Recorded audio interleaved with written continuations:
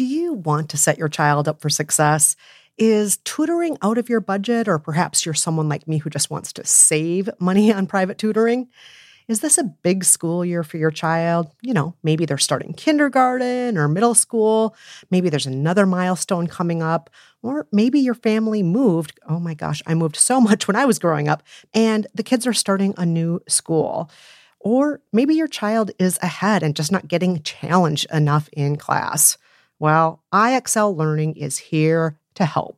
IXL Learning is a fun online learning program for kids covering math, language, arts, science, and social studies. It's powered by advanced algorithms. IXL gives the right help to each kid, no matter the age or the personality. IXL is used in 95 of the top 100 school districts in the U.S. That's right, it is school approved. So make an impact on your child's learning. Get IXL now. And How to Be Fine listeners can get an exclusive 20% off IXL membership when they sign up today at IXL.com/fine.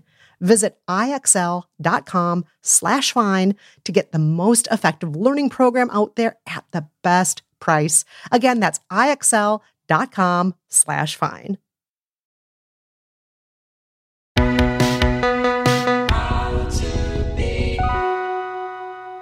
Hello and welcome to How to Be Fine. I'm Kristen Meinzer. And I'm Jolenta Greenberg. And today we're here with a little feedback episode for you. That's right. Every third week, we share some of the stories you, our listeners, have shared with us about the topics we've most recently covered on the show. Because a lot of you write in and a lot of you have super great things to say. Today's topics are seasonal affective disorder and the Great Divorce. Jolenta, shall we start off with all the listeners who had thoughts on seasonal affective disorder, aka SAD? Yes, let's do it. So many of you wrote in to say that our episode helped you to understand yourself better. We love that. Oh my gosh. Yeah, that made me so happy because so much of our show is just, us diving into things we're curious about. But if we can help people understand themselves better, that makes it even better. So much better. So much better. So Claire wrote in to say, I've not listened to all of this week's episode yet, but my mind is blown. I have SAD and my mood is so extremely affected by weather. I will literally feel my mood lighten as the sun emerges on a cloudy day, but also my eyes are so sensitive to light. I wear sunglasses pretty much year round and cannot go outside without them in the summer. The idea that these two things are connected and what that research might mean for me is kind of exciting.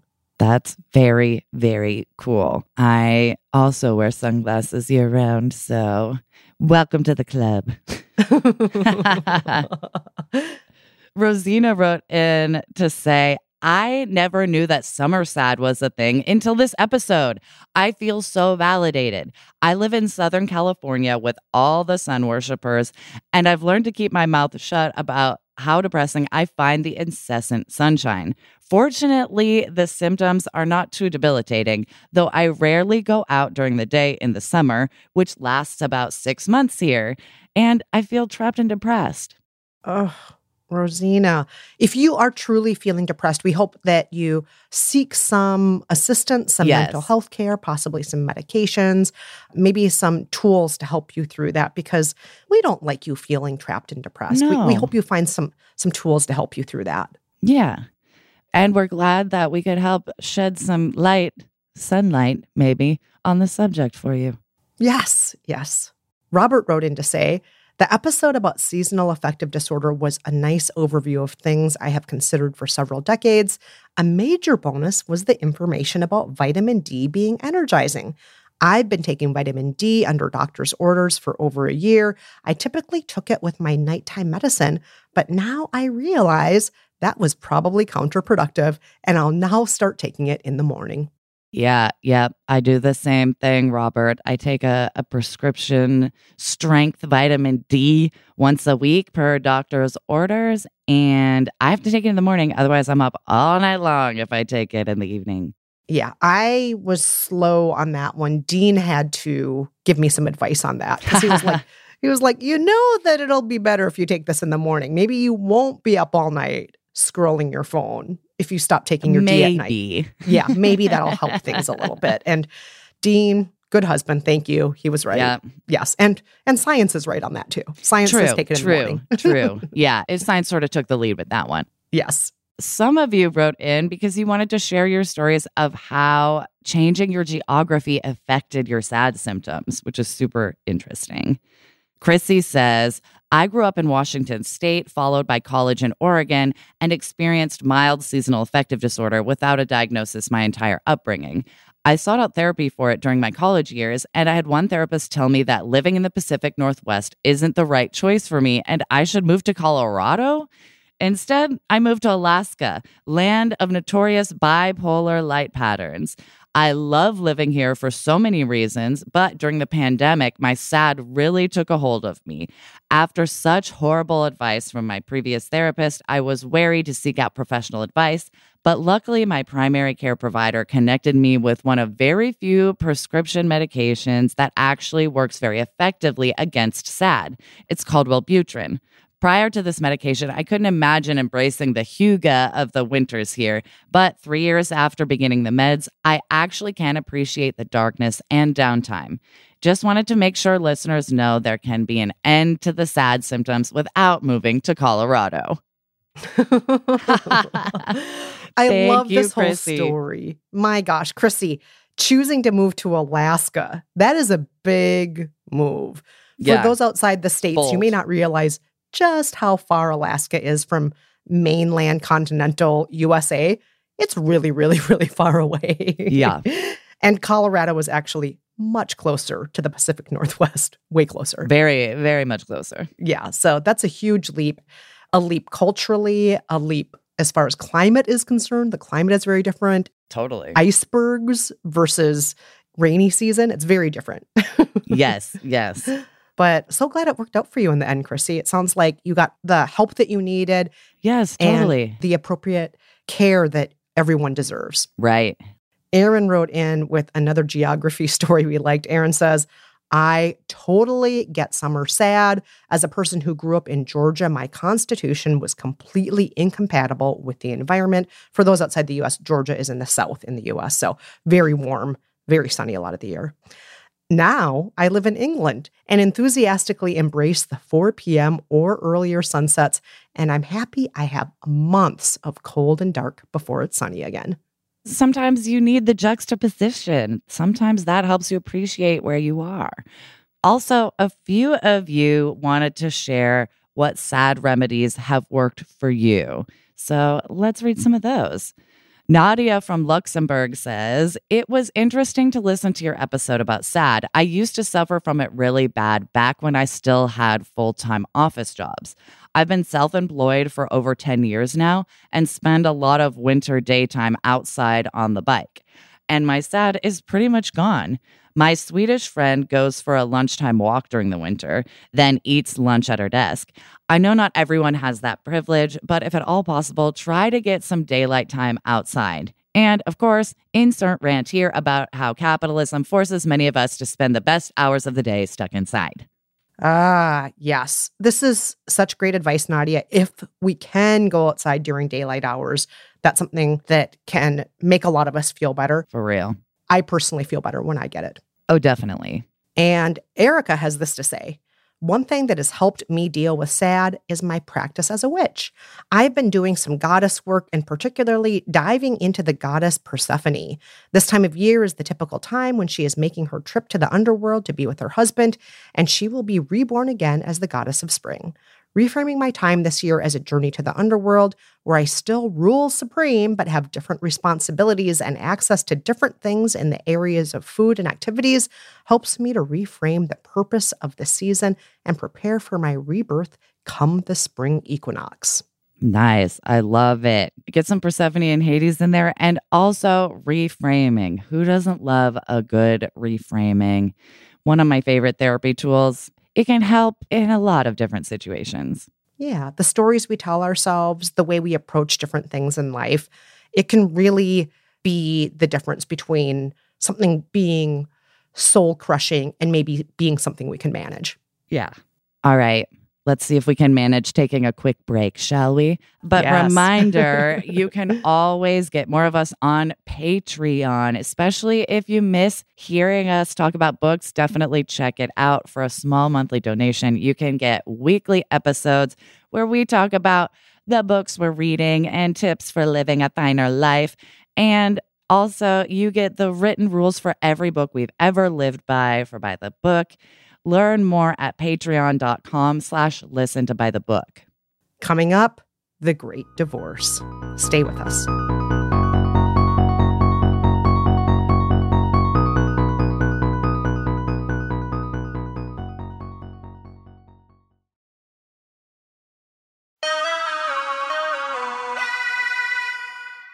Hey everyone, we're back, and now onto the Great Divorce.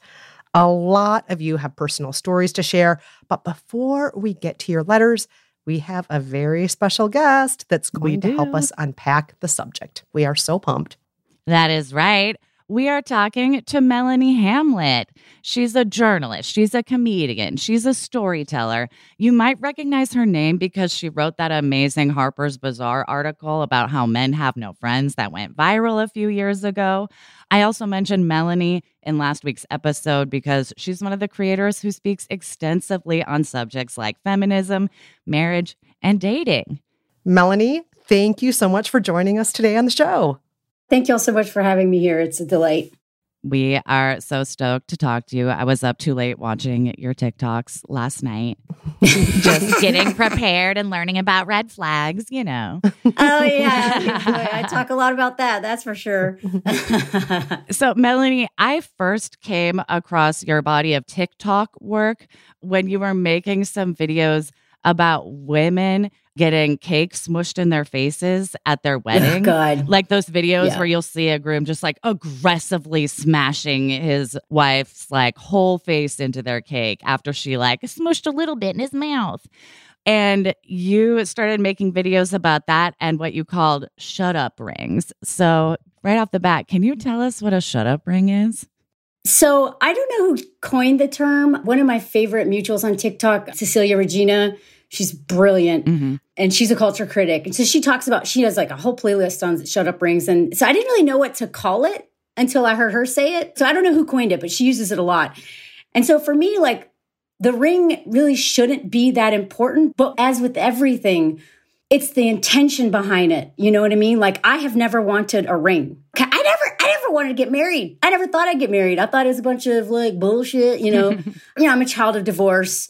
My grandparents hated each other. So I never dreamed of a wedding dress, all that crap. I've never done that stuff like I was supposed to, right? And so I didn't think if I ever got married, I would even care about a ring. And I still don't. It's not important to me. But it's what's behind the ring. A lot of men are giving like shut up rings because the biggest realization for me was that marriage benefits men more than women. Almost always. Right. Almost always. The only way it's not going to benefit men more than women is if you actually marry someone who is a true partner, who's on your team, who loves the crap out of you, and is willing to deconstruct patriarchy at the same time. Because in my opinion, from my own personal experience being married and from seeing so many people go through divorce and so many people in terrible marriages, if you are not deconstructing patriarchy and how it's going to benefit and favor men, and it's all about exploiting women, if you are not actively deconstructing that within your marriage in real time, in this day, it's probably not going to work. It's probably not going to work. Right. And so I didn't realize that we were going to be doing that when I embarked on this marriage with my husband, but he is absolutely on board with it and is actively deconstructing it with me because it comes up. His patriarchal conditioning, my patriarchal conditioning to be codependent enabler of men and to, center them instead of myself. And yet most marriages they don't even tell women that they're going to have to do that when they get married because a lot of us don't even realize we have to. Right. Mm-hmm. And so they're getting exploited more and more and more through weaponized incompetence, through men's moods, through all of this crap, right? And the system is set up to benefit men. And so what I realized when I really started this decentering men thing was like, look, I'm the prize. You're going to benefit from marriage more than me unless you are on my team and think I'm amazing and are willing to do the work. Mm-hmm. So if I'm the prize, why in the world would I be begging a man to marry me? Why would I be pressuring a man to like systemically oppress me? You know what I mean? That doesn't make sense. And so the shut up rings, what's behind that and the smashing the cake thing is that a lot of these men seem very bitter that they have to marry these women in order to keep having access to all the things that these women provide. They're like sex dolls, right? It's like they turn us into sex workers, maids, free adult therapists. Mommy, yeah. You know what I mean? They're moms, they're life coach, you know? Even on hookups, I had men turning me into their fucking life coach. I'm like hooking up with a dude having great sex. And then he's like, you know, my mom tell me the most horrific things. And I'm like, whoa, this is just fun, dude. Like, you don't pay me for therapy. I want to know your baggage. Right? Yeah. Can we talk a little bit more about decentering men? You've used this term a few times. We talked about it in our main episode about this topic. What is centering men and what is actively choosing to do the opposite? Can you give us some examples of this? You know, I came out of a domestic, I didn't date anyone really until I was 36. So I'm kind of a little bit different in that way, that I was decentering men my whole life. And now that I think back on it, partly is because I intuitively knew they would derail my life. They derail my ambition and my career. I wanted to be an adventure. I was like, you know, a ski guide, a raft guide. I was in the film industry and I did all these amazing things because I wasn't dating men. Because men always expect you to center them. You are the sidecar on their adventure of life. You go where they go. Everything is about them. And because that's how they've been conditioned to think. Main character energy. Yes, exactly. Main character. You know, you're in the audience applauding. And I kind of sensed that I might turn into sidecar instead of the motorcycle. So I just didn't mess with them at all. I wanted nothing to do with them. I was really scared. And I kind of took it a little too far. Like I literally didn't have my first O or my first relationship until I was 36, right? And then that man almost killed me. So that was a terrifying, I was like, oh, okay. So if I am going to date men, I need to do some serious healing of codependency. And I also need a different approach to this where I don't lose myself. Right. Because so many women lose themselves in relationships. And some women never even get the opportunity to know themselves because they jump from one to the next with men who make them center them. They're the sun. We are the planets. Totally. Right? Their children are their planets. Everyone's the planet. You got King Baby and everyone in the family serves him. Right? And so I was really good at like not centering men because I didn't mess with them at all. But, you know, I didn't want to just think that, like, I don't believe that women have to be alone forever to decenter men and to be happy. So I kind of started a new chapter where I'm like, how do I keep decentering men and try to date and not lose myself? And so at first it started with sex. That's what that Daily Beast article is about, my journey of decentering men in the bedroom and how I insisted that my orgasm be first. You cannot have sex with me unless you give me an O first. Like, them the rules from now on, because I'm tired of men using me as their surrogate hand and dehumanizing me. No more walks of shame. I want walks of like, fuck yeah, that was awesome. So for me, it started in the bedroom. And then with that model of realizing how empowering it is to not center men with my orgasm, then when I started dating, I had to really take that like badass approach of like, for instance, on conversations on dating apps, I am not carrying this fucking conversation. If you message me, you better, you know, it's like, and I learned this in improv. I'm sure y'all know, like in improv, yes-anding. Yep. No more like sups. You're not going to answer to just like, hey, hey. I'm going to answer your question, and then I'm going to, you know, ping pong it back to you with another question. But I'm not playing ping pong with a fucking wall. You know what I mean? I'm not going to do all of the labor of all of this. And that, to me, that's like where it started, is like if a guy was like not really making efforts in the beginning stages of just texting me, no, we're done. Yeah. Because if this is the starting point, do you actually think it's going to get better? To me, when I started dating, seeing entitlement was one of the biggest red flags. Because entitlement is the root of rape culture. Yeah. You know, entitled to my body, entitled to my time, entitled to my labor. And that's not just bad for us personally, it's bad for women in general. Yes. So to step back from that, to not center men in that way, it helps all of us collectively. Totally. I love starting in the bedroom. I think that's such a like nice, pure place to start. Like, let's get back to basics and get back to something that we're like deeply, deeply conditioned to think is almost like more inherently pleasurable for men, let alone, you know, accessible to women. I love that. Also, when you were talking earlier, you mentioned the king baby. Can you break down this term? I've been around so many men in my life who like think they're the king. Like they think they're the king of the castle. And, you know, patriarchy is all about domination, right? Like it's the men dominating, right? And power. And they think that they should be making the choices. Everything's about them. They should have the power. They're the default everything in terms of like power. And yet at the same time, act like babies. They literally suck the life out of women. They're the big king who's still breastfeeding. You know, they're vampires. They're parasites. They want everyone to just tiptoe around. And working with children, being around 2 and 3-year-olds, I was like hanging out with men, especially like drunk men and narcissist men, helped me learn how to handle toddlers. Really, they're the same. They act the same. Like same energy. Yeah. Yeah. Just bigger. They act exactly. I mean, one time I had to help my husband wipe his butt when he was really drunk. So yeah, it's like they act like babies, but these are babies that will kill you.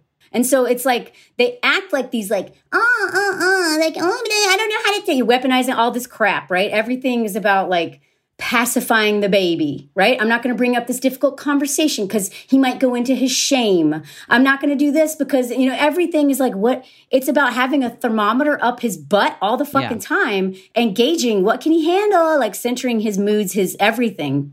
And then when you do that, the more you do that, you silence yourself. Right. And also you mentioned weaponized incompetence too, about like, wait, like, how does the vacuum work? Like, you can do it. Yeah. So decentering men for me was just about centering my safety, centering my peace.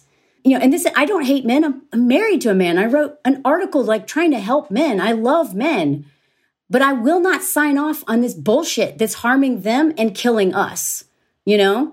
And the more I enable them to do this, the worse it gets, right? Well, what you're doing is clearly tapping into something that's part of the collective right now, because as we all know, as we talked about in our main episode, marriage is on the decline. People who are Gen X onward have slowed the marriage trend, choosing to, in many cases, just not get married at all. And among boomers, there is an actual divorce boom, with nearly 70% of those divorces initiated by the women in the relationship. Yeah. So you're absolutely tapping into something that is part of like our consciousness right now, part of our collective. What do you think happened that resulted in that shift? TikTok. No, I mean, honestly, like I can't tell you every day. I get dozens of comments being like, oh my God, like people literally telling me that my, like a TikTok that I've done or a collection of TikToks from me and some of my mutuals that, you know, kind of are helping build this conversation. They'll say like, I left my husband because of you. They literally say that. I'm like, really? Like, I mean, I'm not trying to break people up, but I am trying to help women center their safety. And that includes their financial safety. I'm not anti-marriage, but you have to be smart. You need to sign those papers before you go into it. Instead of just jump and the net will appear. No, it won't. Not for women. Not in a patriarchy. The net is for men. You know what I mean? Yeah. And so like, if you can't have a hard conversation before marriage about finances and prenups and explicitly like protect yourself legally, like you're setting yourself, like nobody should, like, because men will switch up like that.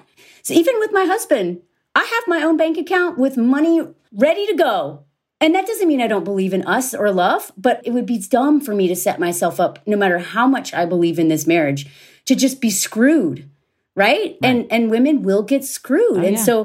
So I think the great divorce is a lot of women, you know, I believe in the power of storytelling. That's why I'm a storyteller. And before, we may have read articles and whatever, but one of the things I love about TikTok specifically is I actually healed a lot of my trauma from listening to the stories of other survivors. I had no idea how many women had the same experiences. And I think that it's an awakening that's happening through storytelling. I totally through women agree. Realizing like, holy crap, like it's not just me and this isn't normal. And also, one of my mutuals on TikTok, That Darn Chat, Laura Danger, she's the one who, the weaponized incompetence, she made that popular. And it's women in healthy marriages that are also shining a light on how fucked up other marriages are, because we just think men aren't capable of this crap. Oh, they are. They just don't want to. They just haven't been doing it. Yeah. We get that a lot because Kristen especially has a very beautiful partnership where her husband enjoys doing a lot of housework. He does like the majority of it.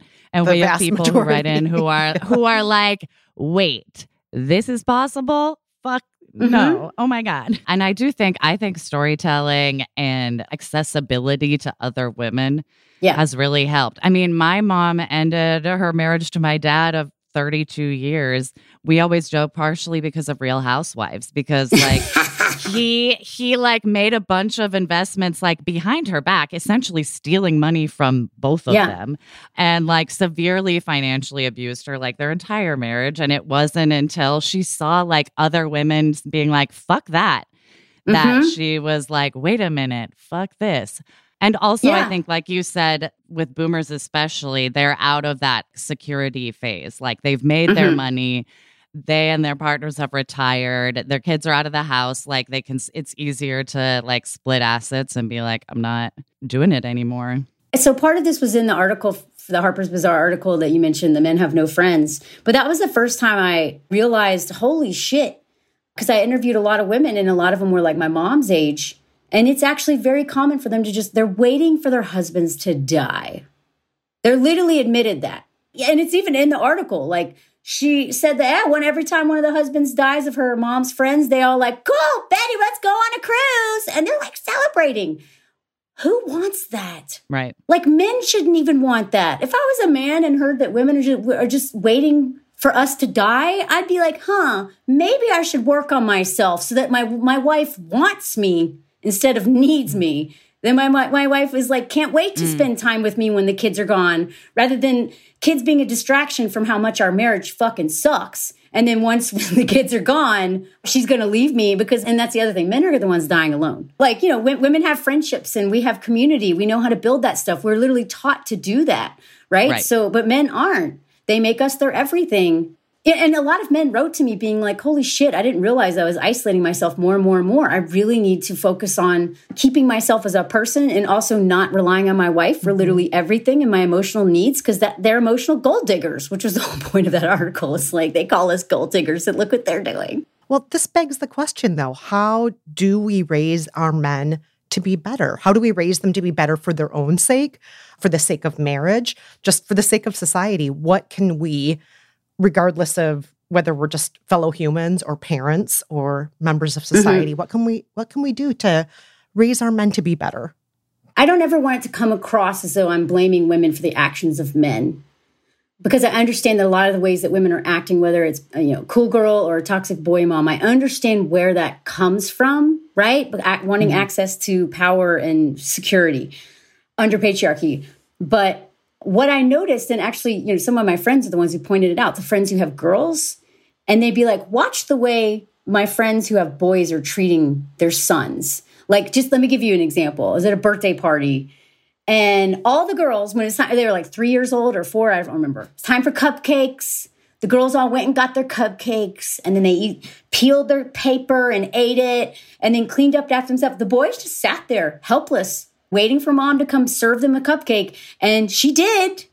I catch myself treating boys differently than girls, and that bothers me. So I have to be very intentional. Like, I have a nephew and 3 nieces. It's like you have to be hyper vigilant, because women reinforce the patriarchy just as much as men by coddling these men, by not teaching them emotional intelligence, by treating your daughters way different than your sons, having different standards for them. And that's why I believe, for me, deconstructing all this shit in my marriage on the personal level is the most important place. I had my little pussy hat, marching, and all that stuff is useful. I'm not saying it's not. But the most empowering thing I ever did, and I believe the most important thing for me, and also because it has a ripple effect in my whole life, is trying to figure out how to practice these principles of really all of this stuff in my personal life. It's the hardest place to do it, but I believe it's the most important one. Right. Because nothing will kill your self-esteem. You can have the best job, the best group of friends, the best community and everything, but nothing will kill your self-esteem more than letting the man in your home treat you like shit behind closed doors. And that's what happened to me. I was such an independent, happy person until I dated that one man. And by the end, I literally felt like a vampire had sucked the fucking life out of me. I didn't even recognize myself. People didn't recognize me. And that was only 9 months. I can't imagine what being married to someone for 20, 30 years like that. And it's also deadly. We talk about domestic violence as a physical thing. Men are killing us through our nervous systems. Why do you think women have so many chronic illnesses? Yeah. You know how stressful it is to tiptoe around the king baby who's slamming stuff all the time and making it really hard for you to ever be at peace? It's why, I don't know if anyone's watching Sister Wives. I've been wanting to watch that, but I haven't yet. It's worth a watch as all the wives leave, because literally he got one stand-in out of 4. As they leave, they all literally start looking younger. And I noticed this in my own mother too. It's like, oh my God, like you look like you just had a month at a spa or something, or like a mini facelift. Like it's the reason they all look like so refreshed. It's the glow up. Me too. If you look at photos from, I look younger now, despite maybe some extra wrinkles. I look younger and better and just more alive now than I ever have in my life. And I also think that's a really good indication of the kind of relationship you're in, right? Mm-hmm. I started looking like shit when I was dating that abusive guy because it's stressful. You know, you don't get sleep. They keep you awake. He was, having me smoke pot all the time, even though I don't even do that. Like you just start to morph into someone different. And then the glow up after that of knowing peace. I believe a lot of it is due to a lot of healing. And I believe that a lot of healing can be done in relationship. My relational trauma is now having a safe place to do relational healing. I was never allowed to be angry my whole life, especially with men. And my husband's not afraid of my anger. He was like, no, let it out, babe. Say it. Say it. He says stuff like that. He tells me, and he knows also that just because of chronic codependency and he knows my story, he knows my default is still in a relationship is immediately going to be to center other people, right? And so he says this constantly to remind me, babe, don't think about me. Center yourself. How do you feel? What do you want? What do you need?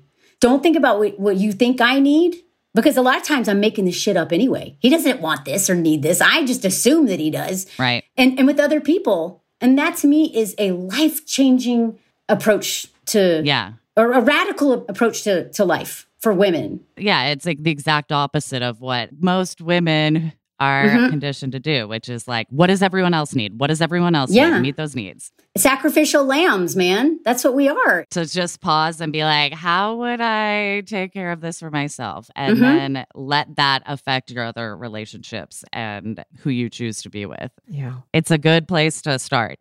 Everyone benefits from that too. Yes. Because when I actually do give things, it's coming from an authentic place. I'm not over promising things and then disappointing people. Like I really check in with energy and what can I genuinely do instead of being like a people pleaser and all this shit, being signing up for all this crap that I do not have the time or resources or energy for. You can actually not disappoint people as much. I wasn't authentic in my relationships because I never even knew myself. Yeah. I did my best, but it's a radically different way to live life, but it is so healing. Learning to question that impulse or push against it, at least sometimes. It's so worth it. And I think we already are. I think, the divorce statistics, the women choosing to stay single statistics, it's all borne out there. We are learning to think about ourselves first, and not because we're selfish or manipulative, but because it's the healthy and the right thing to do. So thank you so much for all of your words of inspiration, for sharing your story, Melanie. This has been so great. We really appreciate it. Thank y'all for having me. It was a pleasure. And for our listeners who want more of you, Melanie, where can they find you? So most of the things I'm doing right now is on TikTok and YouTube. And also, if you want to read any of my articles, just go to my website. I have like over 60 articles for huge publications in there. I'm very proud of my work. Thank you so much. And we know our listeners will all check out your TikTok and all your writing. And it's all great. It's terrific. So thank you again so much. Thank you. All right, we are going to take another quick break, but reminder, you can always share your stories and thoughts with us at kristenangelenta@gmail.com or weigh in on Facebook, facebook.com/groups/kristenangelenta. Stay with us. When we're back, all of you out there, share your stories of the great divorce in your own lives.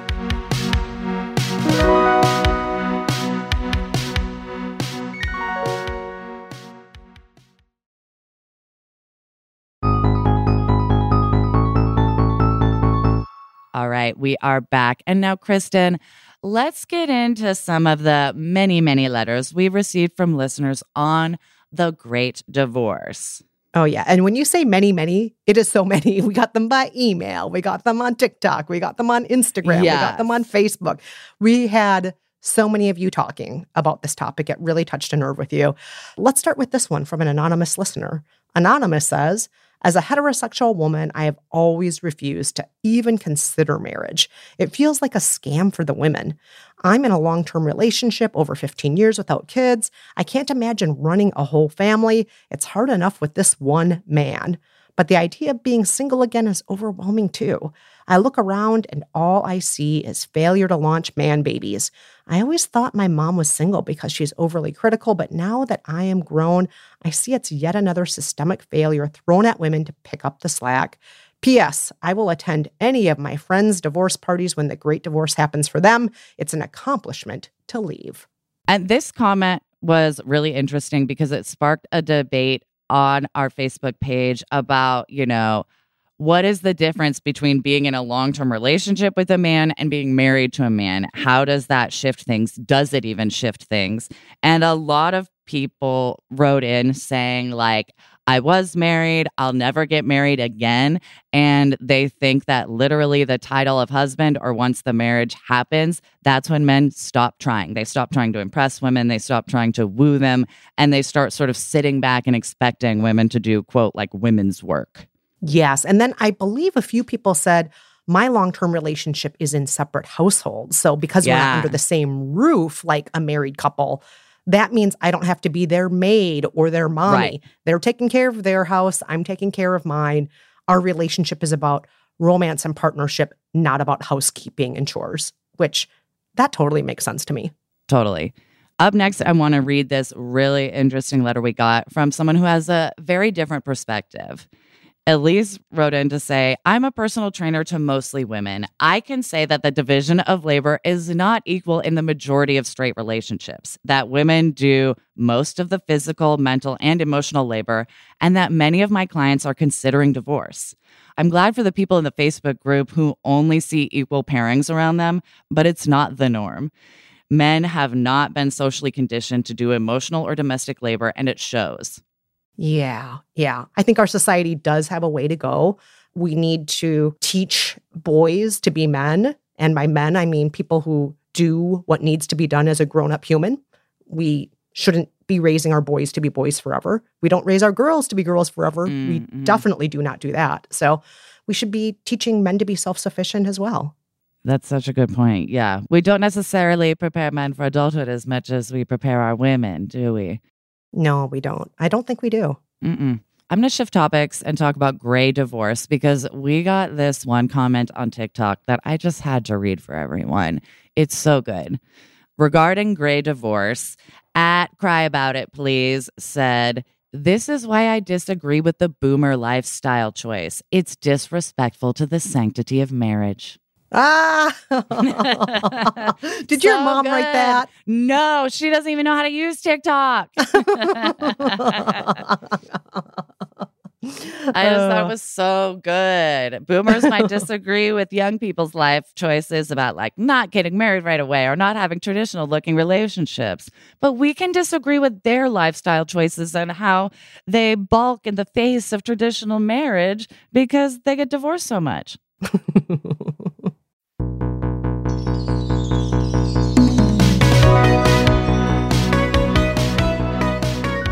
And that's it for this episode of How to Be Fine. Huge thank you to our production team at Stitcher, our executive producer, Nora Ritchie, our producer, Chantel Holder, and our composer and engineer, Casey Holford. Reminder, we love it when you rate and review us in your pod player, whatever pod player it is. Give us 5 stars. Give us however many stars you're capable of giving us in that pod player. If the pod player lets you give us 10 stars, we'll take those too. And if you haven't already, tell a friend about the show. Until next time, I'm Jolenta Greenberg. And I'm Kristen Meinzer. Thanks so much for listening, everyone. We'll see you next week. Until then, stay fine.